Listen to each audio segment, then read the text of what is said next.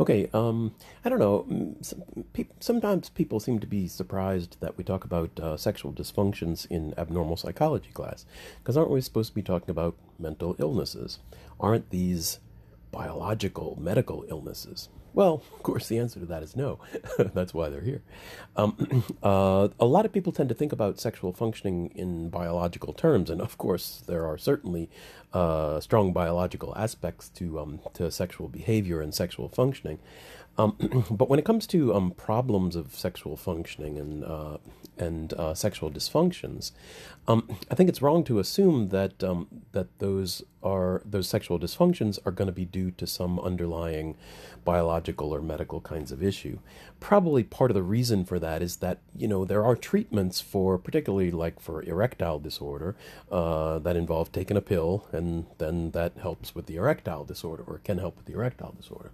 And so that's sort of, I think in a lot of people's mind has moved the treatment of sexual dysfunctions into a medical sphere. It's important to know, though, that whoops, that most of the time when people have sexual dysfunctions, they don't have a biological medical problem that's underlying it. It's usually something else involved, and so. Clearly, we got to look at sexual behavior in a much more broad scope. Um, you've taken psychology classes before, I know you have, and one of the themes that keeps coming up in psychology classes is multiple influences on human behavior, right? That human behavior is influenced by biological, psychological, sociocultural, all kinds of different influences. And if we really want to understand human behavior, we're going to have to look at a whole lot of different influences, right? I don't know if I could think of a better example of that than human sexuality. Human sexuality is definitely influenced by all of those different things. And and so when it comes to looking for the root of a problem of sexual functioning, we're liable to have to look at all those areas as well.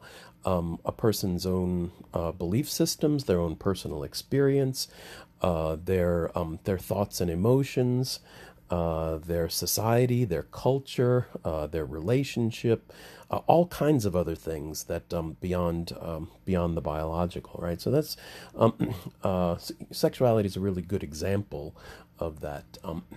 Anyway, so it does help here to start with a description of normal human sexual functioning. It is influenced by a lot of different kinds of things, but we know some things about how human sex and sexuality works, and it's only with that kind of perspective that we can even talk about dysfunctions, right? Dysfunction meaning a problem of normal kinds of sexual functioning. So, a lot of different possible kinds of influences on human sexuality. Another thing about human sexual dysfunctions in general is that they're not rare. Depending upon diagnosis and how close you are, how strict you are in diagnosis, but sex therapists will generally say that that half or more of all couples will encounter some sort of sexual problem at some point in their relationship. Now, again, I'm not necessarily saying that that's a diagnosable sexual dysfunction in half of relationships, but there are problems of sexual functioning that are pretty common, right? And so one of the distinguishing factors here between just a regular run-of-the-mill kind of difficulty with sex and a sexual dysfunction is if that problem is persistent and if it causes distress. Causing distress is an important part of determining whether or not this is a diagnosable dysfunction or not. For example, you'll see that there are diagnoses in this class of disorders related to low levels of sexual interest or desire, right? Well, we could have two different people. One of them has low level of interest or desire in sex, and it doesn't bother them. They're happy with that. They don't really care about it.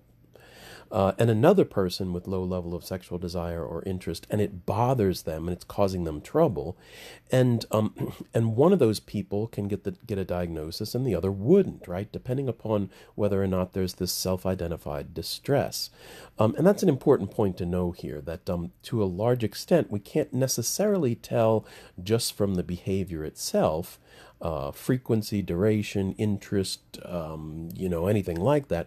We got to look at the effect on the person. Is it leading to distress? For making that distinction of whether or not it's a diagnosable dysfunction.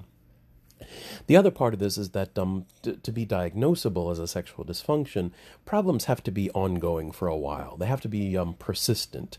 And I believe the general criteria in the DSM-5 are specifies 6 months or more that this is occurring. There may be some that it's 3 months or more, but anyway, and the reason for that is to get at the idea that occasional problems in sexual functioning are completely normal. That is, people will run into difficulties of erection or vaginal lubrication or orgasm, occasionally here and there, and that just seems to happen, and it's not necessarily a sign of a dysfunction. Occasional problems should be considered to be normal, right? It's when those problems get to be persistent or ongoing for a long time, where a person has a long period of difficulty with a particular aspect of sexual functioning, and or it's causing them distress, then we start to look at a diagnosis here. The sexual dysfunctions are also very likely to be diagnosed with a subtype to qualifier in some way to give more information about the sexual dysfunction diagnosis itself. And for example, there are subtypes of sexual dysfunctions that are lifelong or acquired sexual dysfunctions.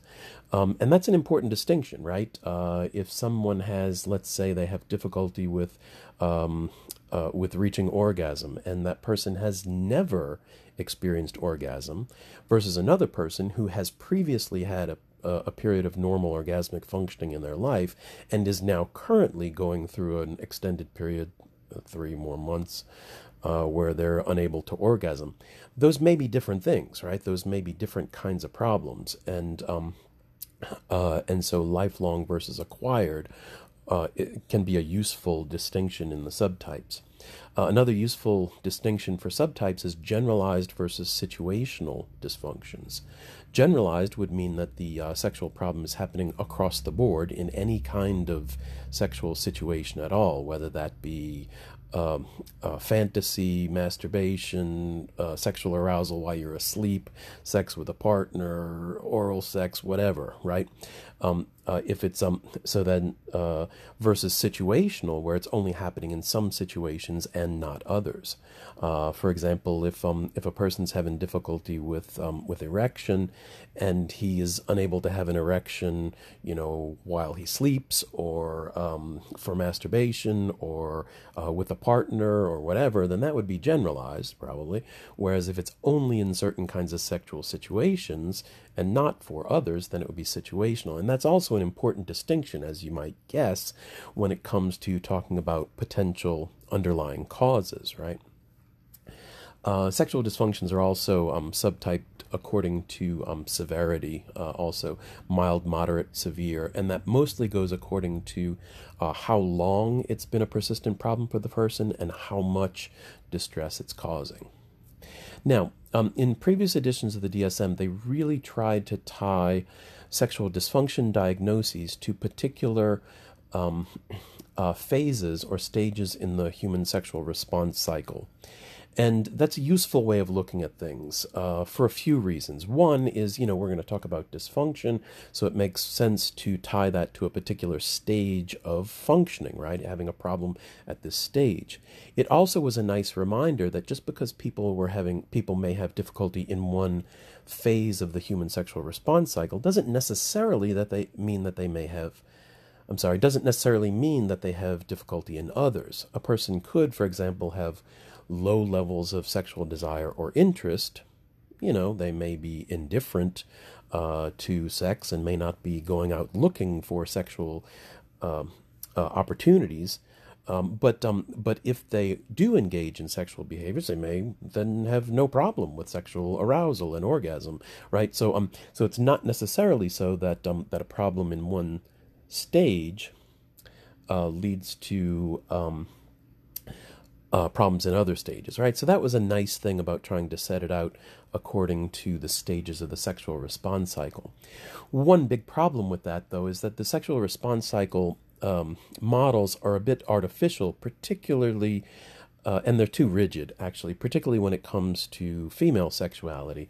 Much more of the research on female sexuality in the last 40 years, 30, 40 years, has shown that it's really difficult to distinguish desire and arousal in females, and that many times arousal, the physiological part, precedes desire, the emotional or cognitive part, and that for men it may make sense to break those out into different stages and even talk about diagnoses affecting different parts of it.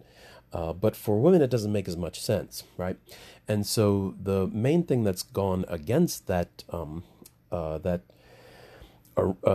organization of diagnoses according to stage of the sexual response cycle has to do with that distinction in female sexuality. And so it used to be that there was a diagnosis for low level of female sexual interest, and also a separate diagnoses for problems of female sexual arousal. Those are combined now in the DSM because of a lot of that more recent research in female sexuality.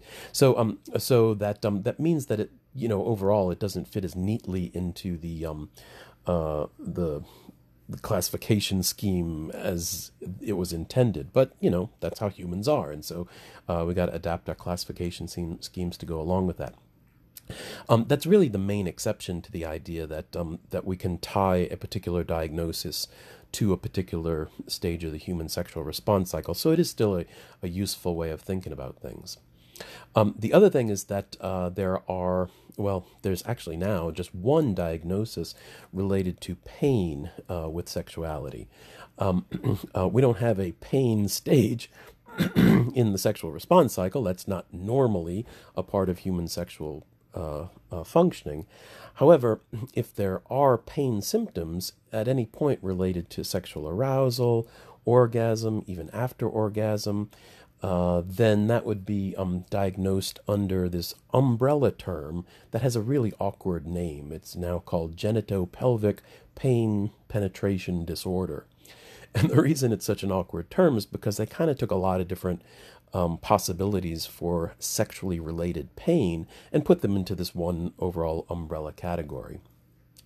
Notice that diagnosis could be diagnosed in males or females. That one's not specific to sex or gender, and it could involve any kind of pain. And there we would usually look for what's the underlying cause of pain and try to treat that. One exception to that there's usually a physical underlying cause for pain is vaginismus. Vaginismus is one that does seem to be more purely psychological, and treatment's going to be a little bit different. But in general, there are a lot of different things that could potentially lead to pain with sexual arousal, sexual behavior, sexual orgasm, or even after orgasm. And so they would all kind of fall under that one diagnosis. All right, so let's see, sexual dysfunctions.